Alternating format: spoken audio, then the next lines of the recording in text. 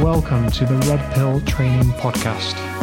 We are back with Season 3 with myself, James Jousey, Phil Mansfield and Gemma Chambers. Hello and welcome to the Red Pill Podcast. This week, joined as ever by Gemma, who's actually with us this week. Hey, Gem. Hey, Phil. And the boss, Mr. Jouse. How are you, sir? Very well, thank you, Philip. Right, guys, we are talking about strength and power today.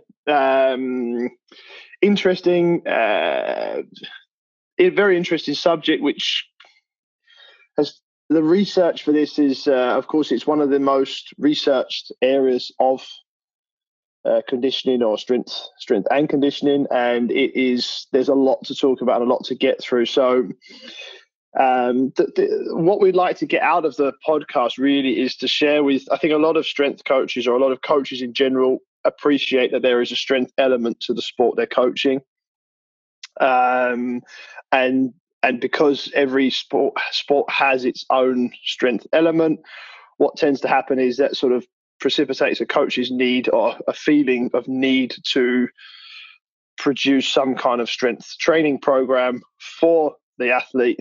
And then I think the problem arises there where they sort of think, well, the sort of mental processes, I would like to improve the strength of my athlete within this particular sport.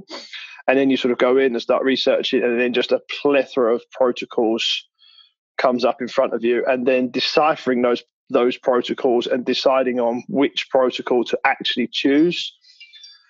If I'm going to be honest, I would say that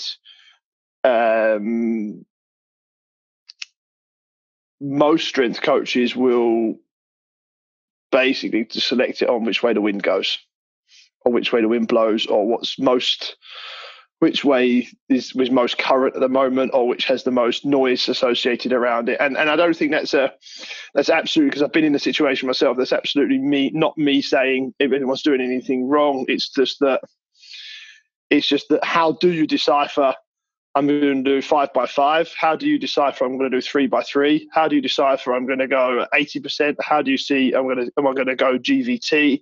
Am I going to go where am I going to go? There are so many well-researched, well put together strength protocols that the bias for a system is, one, usually what worked best for myself, and two, what worked well for a couple of my clients, rather than potentially being able to understand each protocol in its own entity and assign that protocol with the particular athlete. And I think that's my goal for this call, is to get your guys' expertise, just to help the coaches out there say, right, what type of strength protocol should I be selecting for different types of athlete, and how do I get the best out of them? Gemma. I think that, I don't agree exactly with what you're saying. You almost, if I think about it from a physio point of view and from like a rehab background, you're always trying to be the most up to date with all your evidence, etc. But then you go online or you go on a course, and you almost get sort of guided by whatever the most recent is, or whatever, like you said, has got the most noise behind it. And without some sort of real diligent research into that piece of evidence or whatever it might be, you don't know that actually would work for the person that you're thinking about in front of you. And that's the other thing. I don't think that these protocols can always apply to everybody that you've got in front of you, because you might have somebody that's trains 2 times a week and just wants to run, a 5K in a decent time, and then you've got elite athletes, and I don't know how you can apply each protocol to that without sort of not getting the most out of that person. Does that make sense? Absolutely. So yeah, I can see the difficulty. I think one of the big discussions within sprint training and, rehabilitation, like you said there, Gemma, a lot of the hamstring injuries that come on. So there's so much research around the strength of the hamstring and then the analysis of what the hamstring does whilst running. And I remember literally reading a study a couple of years ago where the guy, his take was, or he proved that the hamstrings were isometrically working during the swing phase. So the swing phase being where obviously you got the stance leg is on the floor, but the other leg that's off the floor is swinging through. So he'd proven at that point in time that the swing phase was isometric. So then he summarized his study saying that current protocols have been mainly based on eccentric based work, but now we should switch them to isometric based off this, which is fundamentally flawed in itself anyway, because he's deciding his whole strength training protocol based off one point in time of the movement. And then since that point, that was a couple of years ago, there's now been another one during studying the same phase of running, now proving that there is a lengthening there during the swing phase. So they're kind of constantly trying to decipher, well, is it or isn't it? But then sometimes, it's not always, but sometimes people then put all their eggs in one basket of saying, well, so therefore training should be isometric because it's isometrically focused at this point in time, rather than looking at the whole big picture of strength training. Perhaps a controversial point there, or a pedantic point even, but does isometric even exist? I think that's the first. Let's go down there. Like, pure isometric is not possible. It is not possible to stand still in a static state without any motion at all. And I'm being very pedantic. But if we are arguing nuances of science, isometric is not possible. It is not possible to not shake. You could say, okay, a wall sit is isometric. A wall sit is not isometric. There will be small amounts of knee motion. There will be small amounts of hip motion against the wall. Holding a dumbbell, or not even holding a dumbbell, just holding my arm at my elbow at 90 degrees without any kind of lateral inertia that comes from the floor and moving is impossible. A true isometric, in its truest sense of the word, isn't possible. And so from there, any kind of, you read often the isometric phase of a lift, or there is this isometric part of a lift. There is not. There is at no point will you film a sporting motion and see a stillness in three planes of motion. There will always be some kind of bone motion. And if there's some kind of bone motion, then there must be some kind of muscular changing, or a muscular differentiation. I can see that being applicable to a lot of tasks. Where does it then come in the sense of, well, if my idea of being isometric, so I, in theory, would like to my upper body to be as solid, as isometric as possible during a squat, so that I can transfer that force from my legs through a solid torso. So therefore the isometric element of the trunk and everything there, like, where does that, so therefore do I train isometrically there? Because that is my desire, whether it happens or not. Like you said, the nuance and the pedantic nature of it. Do you still train at them? It's a wonderful question, bud. I think no, you don't. Is my answer. But there is that. Okay, if you're looking at the squat there, as I come down into the squat, the variances of anterior and posterior rotation of the pelvis on the way down in the squat. So we're just talking about what would previously have been called the eccentric phase of the squat. as you're going down into the squat, there is sagittal plane. It's not even talking about frontal transverse for now. This is talking about sagittal plane. There is a variance of degrees within my pelvis. If there's a variance of degrees in my pelvis, that means by nature there is a variance of degrees at L5. If L5 is moving, L4 is moving relatively to L5, and so on and so up the chain.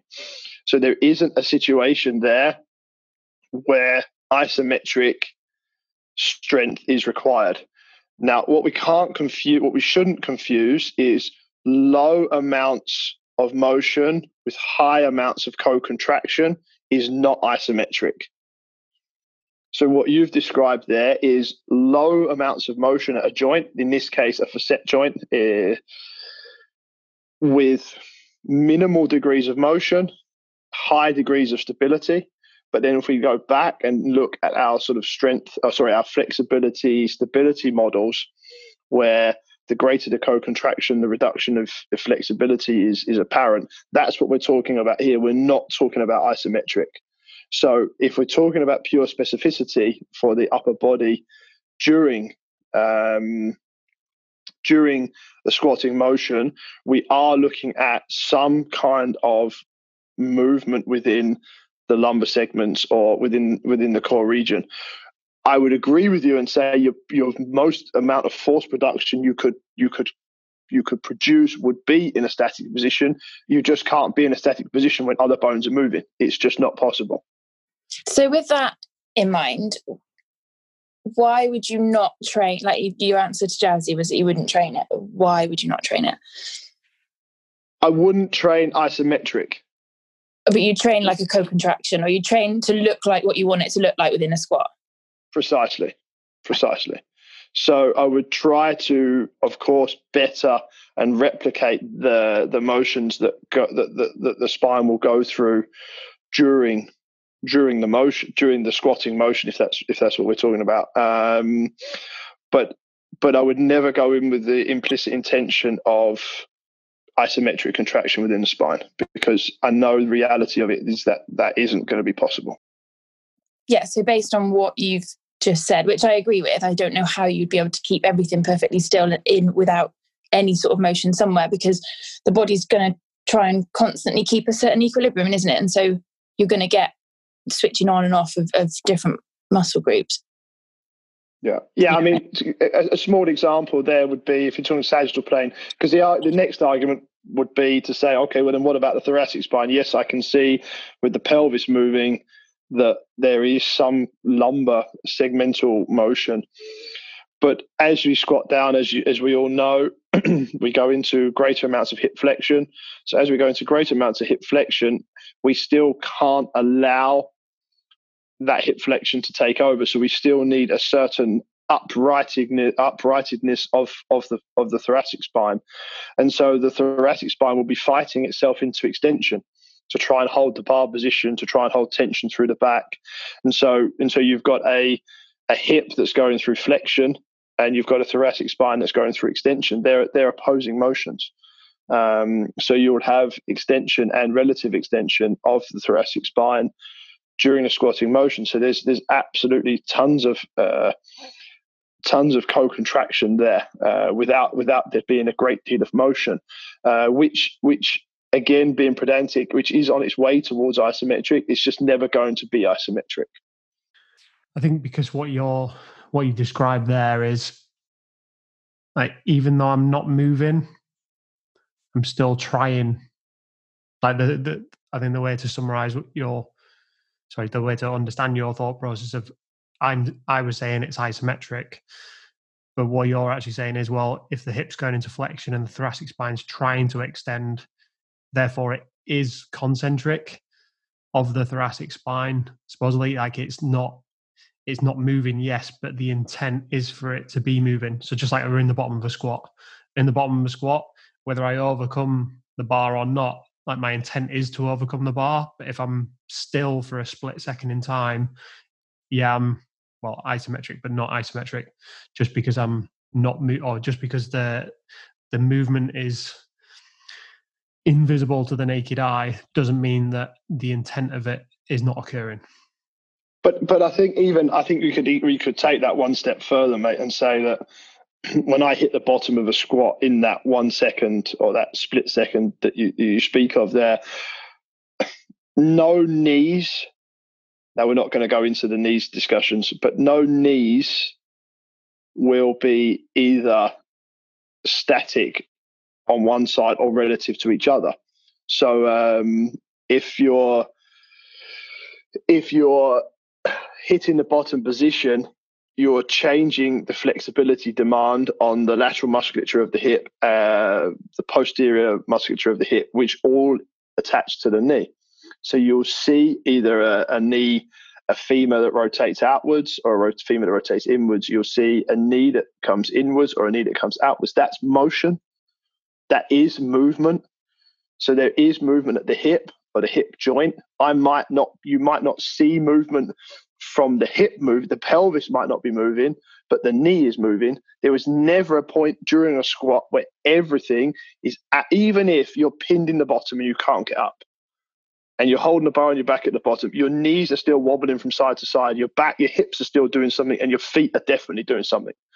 There is not a single point there where anything is isometric. There is always a relative motion going on somewhere. So the first thing we need to do for strength training protocols is we need to drop the isometric crap, because it isn't helping anyone. It's just essentially trying to train something that doesn't exist. And I think a lot of time is being spent on the isometric stuff, which is a waste of time. Yeah, Gemma. They almost use that quite a lot as a safety mechanism in, say, like post-surgical rehab.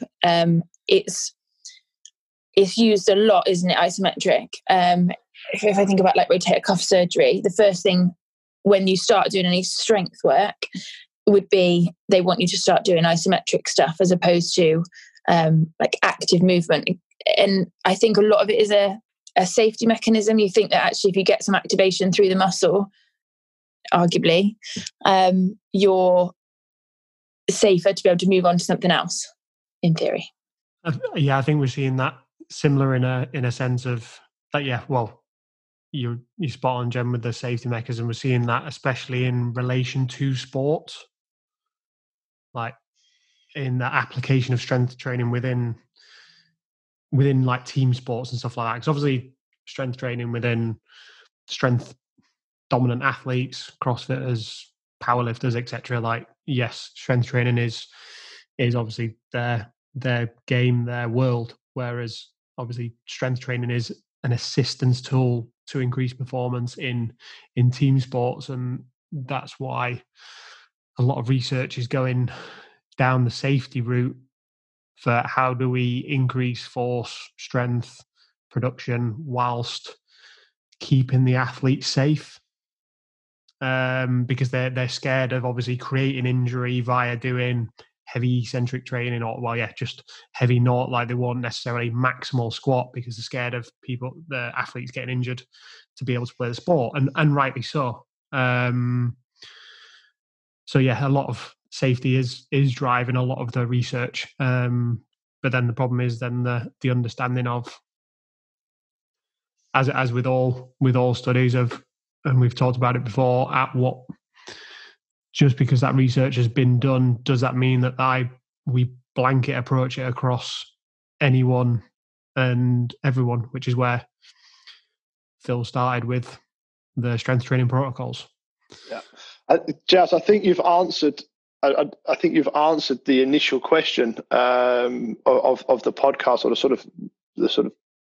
the hypothesis of the podcast. There is that you mentioned there the force production for the sport or relative to the sport, and I think we spoke initially about trying to give coaches that are listening an opportunity to select the correct strength training protocol for their athlete.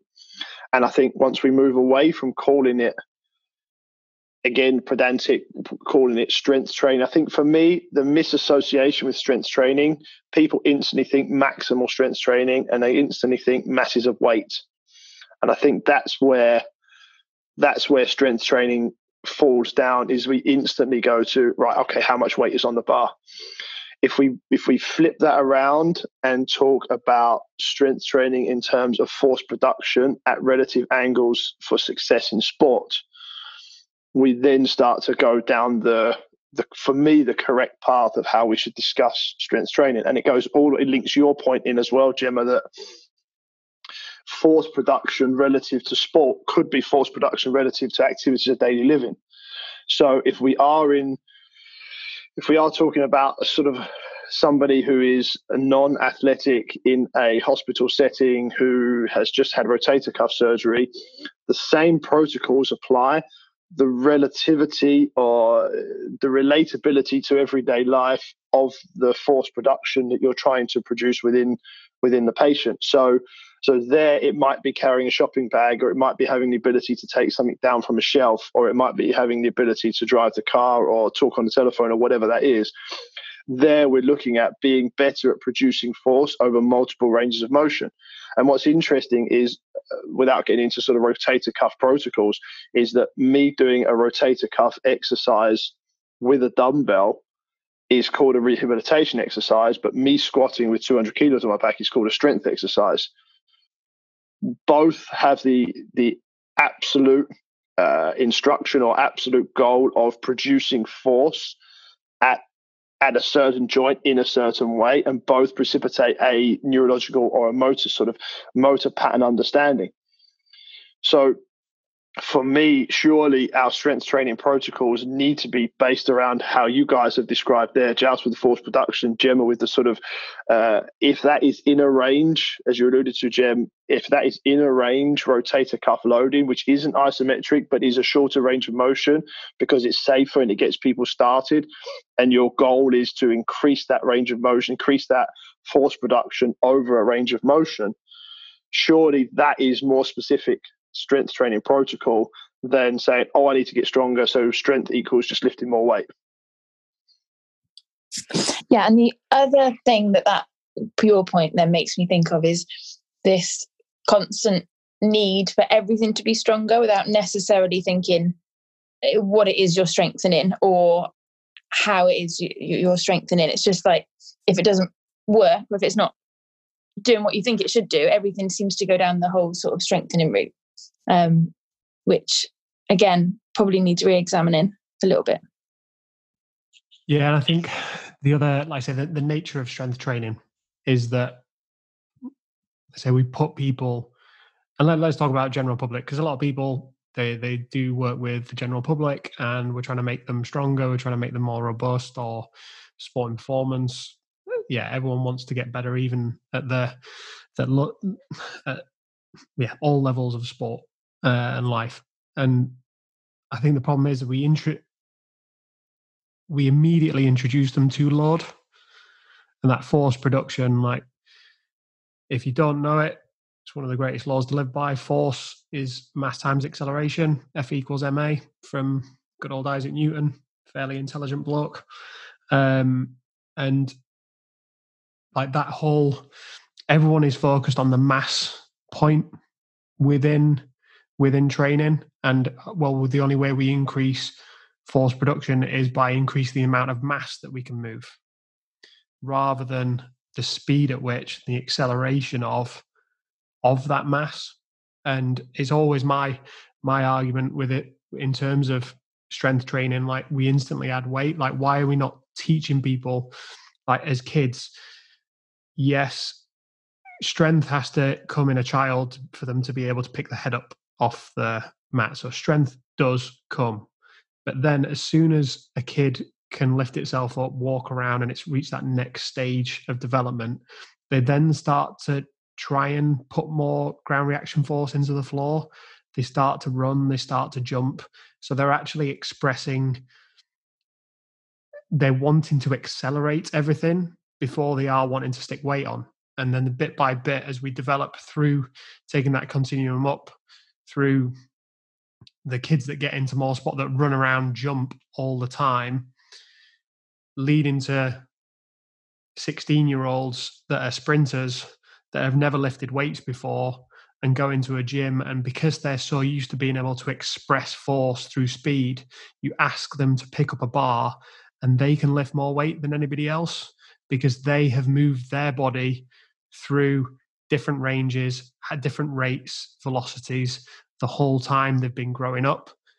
And then they can lift a heavier weight, so therefore are stronger, but because their ability to accelerate is so much better than everybody else's.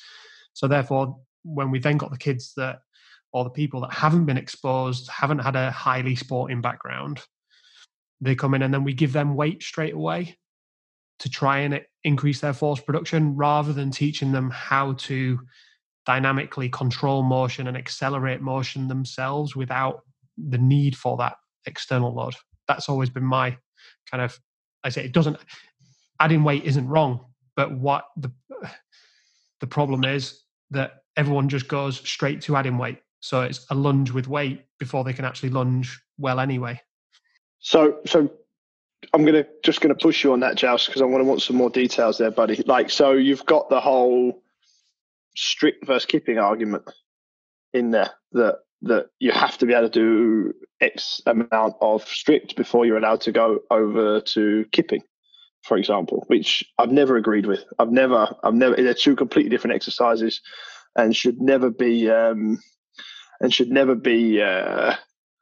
combined, or the two should never meet each other. Gemma, I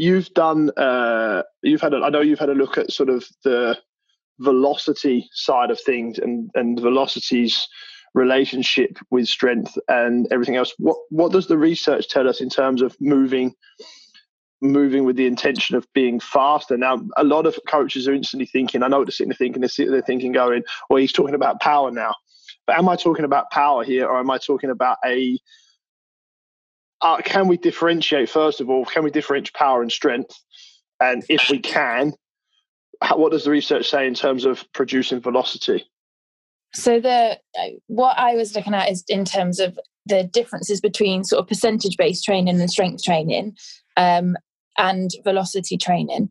And I really like the way that Giles explains the sort of force equals mass times acceleration, and our focus on mass without increasing the acceleration or without altering the acceleration. It seems really simple when you put it down in an equation, but it isn't what we're necessarily doing in practice. But the study that sort of caught my eye probably most was one from this year in the Journal of Strength and Conditioning Research. And it essentially did that. It compared, it was a relatively small group in fairness, but it compared male athletes. Half of them were doing velocity-based training, and then half of them were doing percentage-based training. It looked at their maximum jump height, and it looked at back squat, bench press, strict press, and deadlift. And whilst everybody improved with the strength training and with the velocity training, it was favourable in the velocity training. So actually the group that were doing more velocity-based training as opposed to the sort of traditional percentage-based training improved more significantly, particularly in the jump and the back squat. So I think that sort of fits in with what Giles was just saying about where and what we look at with our traditional strength. Okay, so Giles, let's bring that back to you then. So people get stronger at percentages. We've seen this. You don't always have to be lifting at 100% to get stronger. No, like you, I know you've written some wonderful strength protocols where you've seen significant increases in weight, because that was the goal, to increase weight of particular athletes, where you've actually had them lifting at 80% or 90%.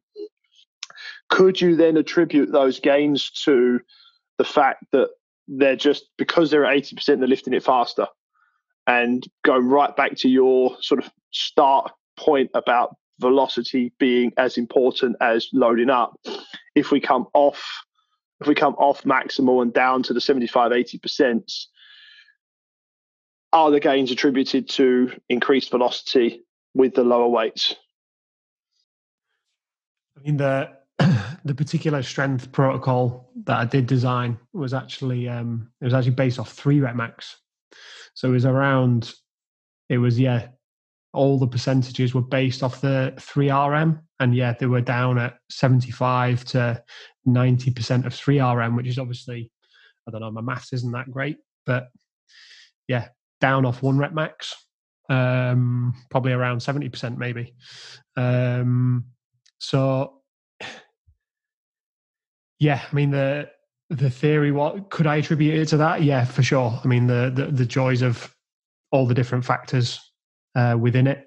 That will be one of them. Why I designed that was I want them to be moving the bar quickly. Another reason was obviously the closer to max we go, the worse the form is. So what I didn't want to do, I designed it as like an off-season development plan. The closer to max we go, obviously the worse the squat looks mechanically. So yes, I've got a high neurological stimulus from doing max weight, but actually I'm reinforcing potentially bad mechanics. Obviously, we all know our 1 rep maxes are not the prettiest things on the planet. And what I wanted to do with these particular athletes who were actually coming back from injury at the time suffering with pain. So that's why I kind of went down there and looked at all the different principles as to what we could do and how we could reintroduce it. So it was like, well, if I keep them moving well, I trust that the technique and the skill of the movement will actually, I want to reinforce good mechanics, good skill, execution of movement to trust me that will give the weight, as much as that on top of what we just talked about with an increased rate of acceleration on the bar will then help to elicit the strength gains. So where do you two guys then draw the line between strength and power? I think we've probably reached the point now because we're moving into talking about velocity. So I think some definitions could be nice to now have. So, Giles, do you distinguish between strength and power? Because essentially what you're saying there is drop the percentages down, the speed and the quality actually will go up. Now we'll talk about the quality in terms of force production a little later, but let's now just talk about the differentiation between strength and power. I mean, we can obviously do it from a very technical kind of point of view, where we've obviously got force equals mass times acceleration. Like when we look at it from the scientific point of view, then the next kind of way of calculating power is the amount of force that's produced and then the distance the object moves from that exerted force. So power is calculated as force or mass times acceleration times by the distance moved, which gives work. And then our power output then is then the work that's been done divided by the time that it took. So that, like in that piece, yeah, how quickly did I get from A to B? Because ultimately that's what we want to test. Is I produced the person that gets there the fastest in sport. Power becomes whoever gets there quickest, jumps highest, wins. Or who gets the work, like in CrossFit, who gets 20 reps done at 70 kilos squat, who gets over the line first. It's not who's strongest, it's who can turn that weight over at the greatest amount of acceleration. I mean, there are sports, of course. There are, powerlifting is about how much weight you overcome. Of course, it is. But even when you go down the spectrum and talk about Olympic lifting is technically perfect speed, isn't it? Rather than weight. It is not necessarily. It requires an enormous amount of strength. I appreciate that, but it's not necessarily strength. A strength-based exercise. I've always found it interesting that powerlifting is called powerlifting and not strength lifting, because they're moving quite slowly for 1 rep maxes, but yet it's called powerlifting because I think the appreciation of how much power is actually required. And some of these guys have got the biggest broad jumps and the biggest vertical jump scores of anybody, and so strength and power does seem to be quite interlinked, closely together, Giles. Yeah, exactly. I mean, like you said there, the powerlifter, he squats slowly, But if that was me or you under that bar, we wouldn't be moving at all. So they're still moving relatively faster than we would even move.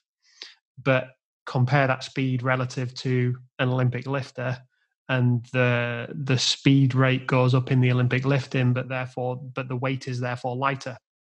So it's that whole kind of trade-off between the heavier the weight is, obviously the slower we move, because of core contraction is so much greater, natural self-preservation. The body needs to feel that weight and it doesn't want to bounce into the bottom position that quickly. It needs to know where everything is and keep as much control over it as possible to protect the system, because that is ultimately what this body is designed to do. We've just decided as a human race to try and challenge and see what it can adapt to and what it can cope with. And yeah, it's constantly fighting us, saying, why would you even want to do that? So naturally these mechanisms come into play where to control our outputs. So the heavier the weight is, the slower we travel with it. Before we start talking, Jazz and I were talking about how sprinters are obviously essentially a power athlete. And Jazz, you were saying about the statistics of sprinting and foot mechanics going through, say, 4 times body weight when they're sprinting. And I'll pass that back over to you to explain it a bit better. But if you compare that to how much a strength athlete would have to lift, it surprised me when you said it. So I think it's worthwhile mentioning it now. Yeah.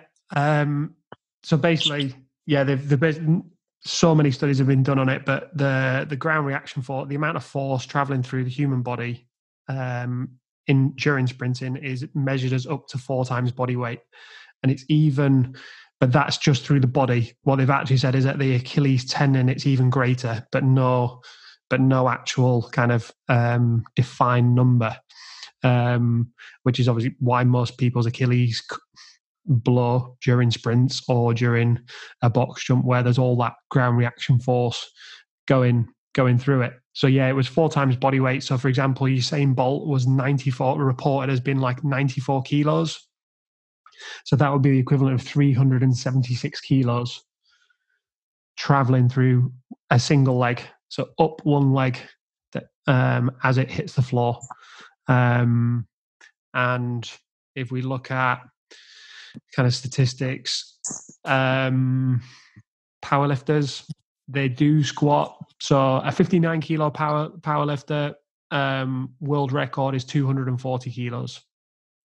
Squat both legs. Squat both legs. A 105 kilo powerlifter is 343 kilos. I feel like that's a really good example of power versus strength. I feel like when you said that to me earlier, it sort of really made sense. So yeah, I mean, the 59 kilo lifter, obviously he's got the statistics there is that's 4 times body weight, whereas the 105 kilo lifter is 3.2 times body weight. We just need to remember that we do need to take some of that load off due to momentum. Like momentum from the sprinter will offset some of that global load, although it will still be greater load going through the body. It is still offset by momentum. The forward momentum does offset some of that load force going through the body. It makes it to say offset it, what it does, it negates the need for the body to stabilize the joint, because the momentum actually does the momentum stabilizes the joint for you, so therefore the co-contraction doesn't need to be as great in terms of stabilizing the joint. It can deal with the greater load, where in the powerlifter example, they also need to stabilize the joint because they have very little momentum, which then again links perfectly into the velocity understanding, in that there is a greater power expression with the sprinter moving faster, but the greater power expression, the greater velocity, the easier stability becomes for a joint. And I think the interesting, just talking about marathon runners, for example, seeing marathon runners who have a sort of 2:15, 2:20 marathon time, and then ask them to stand on one leg and have some of the worst stability and worst balance ever. But you actually take the power lifter there, the guys who are lifting some big weight, and their actual single leg balance is usually quite strong. It's usually quite good because they're used to that slower contraction. Just an interesting point, guys. Yeah, and I think, and that's the point, is that when we just look at it from, we can't look at everything in the absolute. Like the number, there's so many factors within it. Like we can't define it as just strength or power. We can't define it as, well, they lift the more, so they lift the heavier, so that's great. It's like there's so many nuances that make a difference and matter to the big picture. And the point is, when we understand the big picture or what that person needs, now we have to make our decisions of, well, what type of training to do. I mean, just thinking about where you talked about protocols all the way at the beginning there, Phil. I did an assessment with an Olympic lifter recently who'd had a really bad lateral ankle sprain with a complete kind of rupture of the peroneus longus muscle on the outside of the leg, required surgery, and had been rehabilitating and was kind of struggling to get back to numbers. But anyway, like once I'd done my assessment, I did an assessment with her, and it kind of became like looking at her body. She was, again, that typical uses speed, like you said there, the marathon runner. She uses speed to help stabilize. So actually, she was very, very unstable in herself. And like what we've kind of found with our experience of people, like to get tension, like getting tension in their body, actually having some residual fatigue and a greater training volume helps with that maintenance of total body tension. So I just said to her, I said, looking at your body now, what would be great for you with squatting would be to just do some higher volume work and some higher volume of lifting. And she just turned around and said, it's really interesting you say that, because when I'm prepping for a comp, she's obviously always just followed, like I say, I mean, we've talked about it a number of times, the culture of sport. They just go through the process that's always been done. So it's like, we do some volume accumulation and then we go to intensity. And actually what she always found was that when she was prepping for a competition, she found that she hit all her PRs, all her personal bests within the volume accumulation phase. And then as soon as she went down to intensity and didn't have as high a training volume, actually all the lifts started to drop off again. And that's the whole crux of, well, what system is right? Like, we don't 5x5 versus 5x3 versus 10x10. If you got the biggest bang for your buck off that, there's so many reasons why you did at that point in time. There's your chronic and acute training load over the last X amount of months that means it was potentially a deload or potentially a step up in stimulus, or there's that relationship there. There's so many to say which reason that there is no squat protocol that's great. Like, it's only the right squat protocol for the right person at the right time. And I think that is the issue, isn't it? I think who wouldn't look at the person lifting the most weight and go, what are they doing? Let's try and copy that. Like, that's the logical thing to do, to go, okay, well, powerlifters lift that much weight. They're the best at lifting weight, or they produce as much force, can we say. So whatever they're doing is right. So we'll just apply that to our sport. And if you're coaching powerlifters, and there's much better coaches than I am to powerlifters, so I don't want to get out in water where deep water where I'm out of my depth there. Great, give them more weight. They should have more weight on. But for every other sport, multi-directional force production is more relevant than how much weight they're lifting. Yes, they need to be able to produce more force, but that doesn't, as we've said, now we're getting to the crux of how do we determine the correct protocol. As coaches, what you need to do is you need to look at the demands of the sport and look at, one thing we haven't mentioned is that, you have mentioned the strength is an absolute, but we haven't applied that to a multi-directional setting in that the nervous system needs to also be able to know how to produce submaximal force for most sports. Even if you're going to 2 reps or 3 reps of something, through to sprinting, through to a game of football where you're changing direction, you will need to produce different forces at different velocities at different times, and that process needs to be trained and needs to be developed. So how do you develop a strength training protocol for every eventuality that's going to become one put on a football pitch? How do we incorporate that into a training program? Because saying it sort of as it is, if you are coaching footballers and you've got them on 4x8 back squats, you're failing your footballer. Like, that's not the protocol. That's not clever enough. That's not nuanced enough. That's not deep enough. And so, can you guys talk a little bit about how do you go about, firstly, selecting the angles and directions of which force needs to be applied, and then what types of sets and reps are we talking here? Are we talking, and how much load are we using, and how do you increase the speeds? And so I'm the coach at home, and I'm listening to this, and I'm going, right, guys, they've got a point. I need to look at how they produce force within their sport. Then how do I load that force? How do I make that stronger? Because strength training is about making things stronger, not about lifting more weight, right? I think we've established that. So what's the next step for the coaches at home? Gemma, Jouse? Well, I'm a physio, so I just do 10 times 3. Isn't that right? Constantly? Obviously, I'm kidding. Yeah, I think ultimately you have to, like you just said, I think if it was me, I would look at the sport and try and really understand that as much as possible. So for Olympic lifting, I would break down each part of the movement and just see, okay, where am I in the sagittal plane? Where am I in the frontal plane? What are they doing in the transverse plane?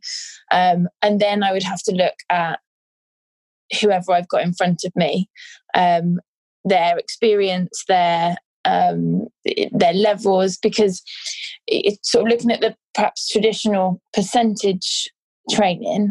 I think potentially that falls down a little bit as well with the newer athletes, because if you're going based on a 1 rep max, when you're strength training with a, say, newer athlete or with somebody that's new to a certain sport, their 1 rep max will continually move.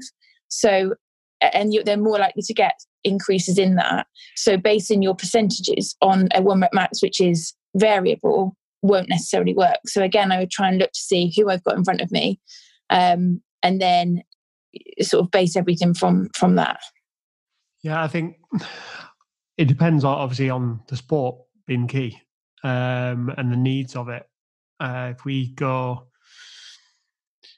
yes, we've got to look at separating it out into its, trying to separate out as best as you can. So as they say, we are just doing a strength and power session. So we're going to work on, if it's a team field sport athlete, we're going to work on change of direction, multiple chain, like hops and lands, hops and takeoffs,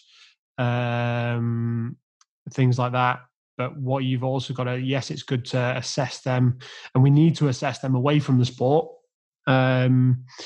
because we need to see how they do it. Like I say, what 1 rep looks like, what 2 reps looks like, how quickly that movement fatigues, because then what we've got to build on top of that, which is what comes in nice, which is a huge part of CrossFit, for example, is, okay, it's great having that one skill once, that 1 rep once, but what does it look like when my heart rate's at 180 because I'm in the middle of a WOD? Can I still perform the same skill? So yeah, that's the key part of football, is like, a team sport. If I just had to do a 30-meter sprint to the back post because the winger's running down the line, he's put the cross in, and now I've got to jump over the centre back and head towards the goal. Like, that's a huge expression of power in the 70th minute after, with my heart rate average around 160. That's power whilst under a huge amount of fatigue, and therefore feels like the CrossFitters know out there, 40 kilos with your heart rate at 40 kilos for 10 reps in Fran with a heart rate at 180 feels a lot heavier when your heart rate's that high than it does if you're fresh. Jazz, what you're telling me now, what I'm hearing and what you're starting to do now is you're actually starting to link strength and power with endurance. Yeah. And again, that's something that's potentially misunderstood or lost, is that a marathon running is a power endurance event. You are essentially doing a single leg expression of power from one leg to the other on one at a time, right? Yeah, for sure. I mean, you could tell us more about like the strength endurance component in a sense of working with a cyclist, like what the watts that those guys can hit. So give me an average 20-minute watts for your cyclists. Yeah, I mean, if they're any good, they're over 400. So they're over 400 watts. Yeah. So like, yeah, I mean, CrossFitters that we're working with, like we've got the some of the boys around over 330, and then the competitive girls around 2 or north of 250. But like ask them to get those 400 watts in itself, like on its own merit. Like that's hard enough to even hold for a minute, right? For some people, like you won't even be able to get it there, or if you can get it there, it's definitely not lasting for 20 minutes. So that is, what you're saying there, strength, the ability to produce force for a longer duration.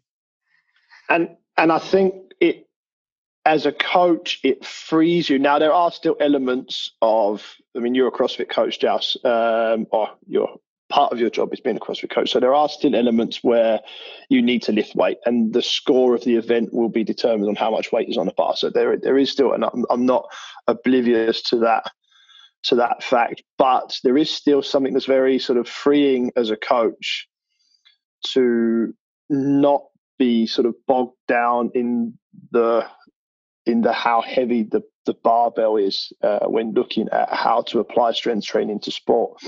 I think we instantly look for, when someone needs a greater range of motion, we instantly look to the yoga world, for example, for inspiration.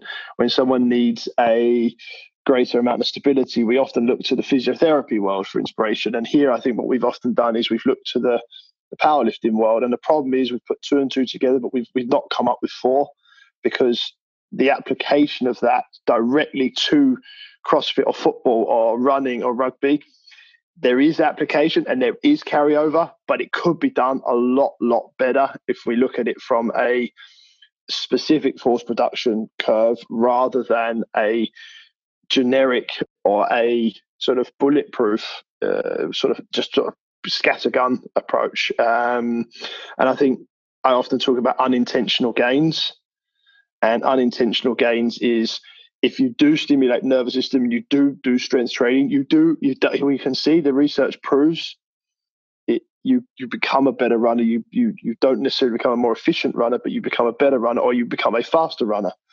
But it's an unintentional gain rather than an intentional gain of specifically looking at joint angles and reproducing those joint angles and reproducing force in those joint angles and looking at movement patterns when applying strength. And I think you're missing a trick as a coach if you're looking at the shelf and looking at the shelf and going, I want to take that program off the shelf and apply that with my athletes. Now, there's some significant science and some great science about how to get stronger if you're doing 5x5, 6x6. But honestly, I work with a lot of coaches. I meet a lot of coaches. It is very, very rare I meet a coach that can actually tell me the science behind why they've chosen that particular strength training protocol. There are some, and kudos to those guys. Proud of you. Thank you. It's more of you we need. But the majority of strength training programs that are out there are taken from the shelf. The coach themselves has looked around the internet, has seen, okay, A, B, C, and D have got better from this. I'm going to apply that. Or they've been on a one-day seminar, or they've been to the gym. They walk into the gym and the strongest guy in the gym's following it. So they've they pulled it off the shelf and used that. I think it's very freeing as a coach to move away from that shelf insecurity, where you stand, when you're sent out shopping and you stand in front of the shelf and you're not quite sure what to buy, to move away from that and be more specific in your strength training application. Yeah, I say the off the shelf, the fashionable, and we've done it. Like there's plenty of times in the past where, you are looking for, well, I need to try something, so I'll do some research and I'll do it myself. But then the problem is when you analyze those, where they've come from, like those protocols are often designed, like you said, by powerlifters, by Olympic lifters. And you're talking about protocols that are designed for the elite of the elite of the elite, the guys that have a huge training age within that sport. So all the bands, all the chains, all the different methods, everything like that have been designed by people that need to change the stimulus somehow to an illicit response, because they've put in the hours leading up to that and they've got their bases. Just like we've talked about previously with endurance training. You don't need, if you are new to running, just go out there and enjoy the process of running. Like build up some volume in your running. You don't need to be going straight to hill sprints, straight to fartlek training, intervals, whatever you want to call it. Like all those advanced training protocols are designed for people that have been doing it a very long time to nudge them up. If you are if you've got a young training age and you're very new to strength training, you don't need the advanced principles. You just need some basics. You probably need to clean up your technique. Like you need to look at your squat form. Is it as good as it could be? No, I need to work on that. I need to get some, there's so many things you could be working on before you need to look at the off the shelf sexy program that was designed for people who in a different squatting universe to, or whatever, strength training universe, whatever we want to call it, to where you'll ever be. We just need some basics applied really well. And like we've talked about earlier, I want to see velocity. I want to see, well, how well do you move? Can you jump? Like, do you have enough? Can you produce enough force so that you jump really well? Because if you can't jump, then effectively we are applying force to a bar. So if you can't actually jump off the floor yourself, your ability to produce force innately yourself is very, very low. And we need to work on those basics, which side benefit of it, it's less load on the body. Well, not necessarily less load on the body, as we can say from the statistics of what ground reaction force does. But yeah, we don't have to be under a heavy barbell all of the time in training. You originally asked us about, Jazzy and I, about rep schemes and what we would do. And I think I skirted around the question because I don't know that there's, and from what it sounds like, is there isn't a one size fits all for everything. And actually by defining it as this is strength training, this is endurance training, this is power training, we're compartmentalizing ourselves and actually limiting what we're able to do. So I think potentially that's why personally I avoid answering well, actually I do categorically always 3 times 5 or 5 times 5 or whatever it might be. Good answer, Gemma. I think that's it. I think that there isn't an answer to why, how many sets and reps. I think we also need to talk about the sets and reps side of things. I think that you will always end up, the last 3 or 4 reps are always hard. So if I do 4 reps, I do 4 hard reps. If I do 16 reps, I do 12 uncomfortable reps and 4 hard reps. I think one thing that's often not talked about within strength training protocols is that, like the last kilometer of a run is usually the hardest kilometer of the run, because you've set a pace based around the distance of the run and your own ability. And I think when you're choosing weights, or the coach is choosing weights for an athlete, they'll typically, if you're doing 16 reps or 20 reps or 3 reps, it doesn't matter, they'll typically select a weight that will be uncomfortable for the last 10 to 15% of the total rep range. And so for what's interesting is the sort of the adaptation that you then have to that weight. With the higher rep ranges, you are risking a little more in terms of musculoskeletal fatigue. You're risking a little bit more in terms of hormonal stress. You're risking a little bit more in terms of neurological fatigue. But max is max, and there's a reason a front squat is lower load than a back squat, and it's because of the biomechanical changes of the relationship of the bar in relation to center of mass. And by altering the body's position in relation to center of mass, what you'll always do is you'll make the exercise feel harder, i.e. you'll create more load on the system. And what's interesting is people will often say that the strength difference or strength stimulus gain from a front squat to a back squat, there isn't a huge difference between the two. But if you ask them then how a step up compares to a back squat, or you ask how a lateral lunge compares to a back squat, you'll be told that you can't compare the two because one's strength and one's not strength. When really max is max. Like once I can't get home, if I'm doing 12 repetitions or 4 repetitions, at the point where my body has to produce more force than it's able to do, I will fail. And sort of evolutionary, we don't get stronger because the body wants to lift more weight. The body gets stronger as a protective adaptation mechanism. So, i.e., the body says, "What is this idiot doing to me? Why is he putting me through all of this sort of stress? I know what I'll do. I'll make an adaptation to that stress, so that when the idiot does it to me next time, I'll be better prepared for it." And that's essentially why we get stronger with the sort of quite sort of basic physiology. And so that stimulus can then come in a plethora of ways in terms of, as I say, you change the angle on the body from back squat to front squat. So if that's a difference, you can't then say that a lateral lunge or a step up, if you can go to maximum, and if you push out to that point where not necessarily maximum, but you produce enough force to stimulate stimulus stimulates a reaction within the body to lay down new networks, which will then protect us going forwards.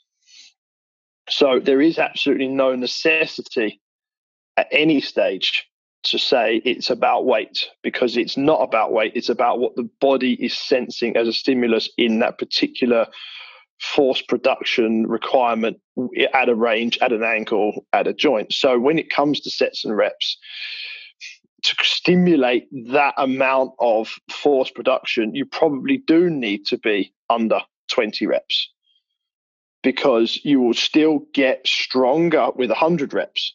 There's no doubt about that. You will improve strength, but you do want that protection stimulus if you're talking about purely overcoming more weight. Now, if I want to be better at running, it could be an interesting argument to say that, okay, I want to do 100 reps of something because I want to be able to teach my body to produce force over longer periods of time. So again, sets and reps for me come back to specificity. If you're talking about football, you would probably want to go with a slightly higher rep range. And again, you need to change the stimulus from what they do every single day. So there needs to be enough applicability in terms of functional understanding of replicating joint angles and movements, but there still needs to be something that over and above what they do every single day to create that protection stimulus to create more units, to create a neural network which makes them stronger. So they're coming down the rep ranges to sort of 20, 25 from what might be in a game of football might be hundreds if they're kicking the ball, changing direction, whatever it is we're looking to strengthen. All the way down to sort of, I often think CrossFitters that are doing sets of 2 and sets of 3 has very little carryover to CrossFit. A set of 16, a set of 12, a set of 20 has infinitely more carryover from a strength perspective to CrossFit than a 2 or a 3 rep max does. and you're just missing an opportunity there to get stronger in more relative ranges. The issue with that is, though, it's done it. Yeah, that's the problem. That is the problem. Well, yeah, and then we instantly, the next step is we move into the overtraining argument, which I think we need to do a podcast on. We need to talk about overtraining and volume management at another point. I don't think we should drop down that line today, but it does hurt, Jouse. It does hurt. There's, it's so funny, isn't it, that the things that hurt the most tend to be the most unpopular things when I program them. And the things that it's weird, isn't it? What's wrong with people? Yeah, like and 5x5 Kelly. Good. Exactly, like the things that, and it's really interesting that people never argue. Not that people argue so much in their program, but people never discuss elements of their program that they think they like or want to do. They always discuss the elements of the program that are tough and that are hard. Now, the direct application of 5x3 or 5x5 back squats for a CrossFitter is relatively irrelevant. It will work on it will help them with their Olympic lifting and their 1 rep max Olympic lifting. But until they can do a legless rope climb and 10 unbroken muscle ups, they probably shouldn't be worrying about their Olympic lifting anyway. So yeah, you know what I mean? So it's just that conundrum, but of how much, how soon. And like we mentioned earlier, the problem is the protocols when we go off the shelf. It's off the shelf within what picture? The amount of people that in the past have gone to they've got a powerlifting program from a powerlifting coach, an Olympic weightlifting program from an Olympic weightlifting coach, an endurance program from an endurance coach, and all these people are highly, highly experienced and write great programs and understand the ins and outs of their sport to the nth degree. But putting it all together for CrossFit, knowing what time, what amount of volume relative to each of the other components should be done is where the fun comes in CrossFit, but where people come unstuck following those, like I say, the perfect strength program when I don't have anything else to do other than, they're a strength athlete, so they don't even have to worry about the cardiovascular base, or they don't have to worry about whether they can do gymnastics or whichever. The balance between the whole program is what makes CrossFit programming so much fun, stroke headache, stroke. Yeah, why do we do that the same way as we do 4x16? So, Gemma, if we're going to slowly wrap up the discussion on strength and power,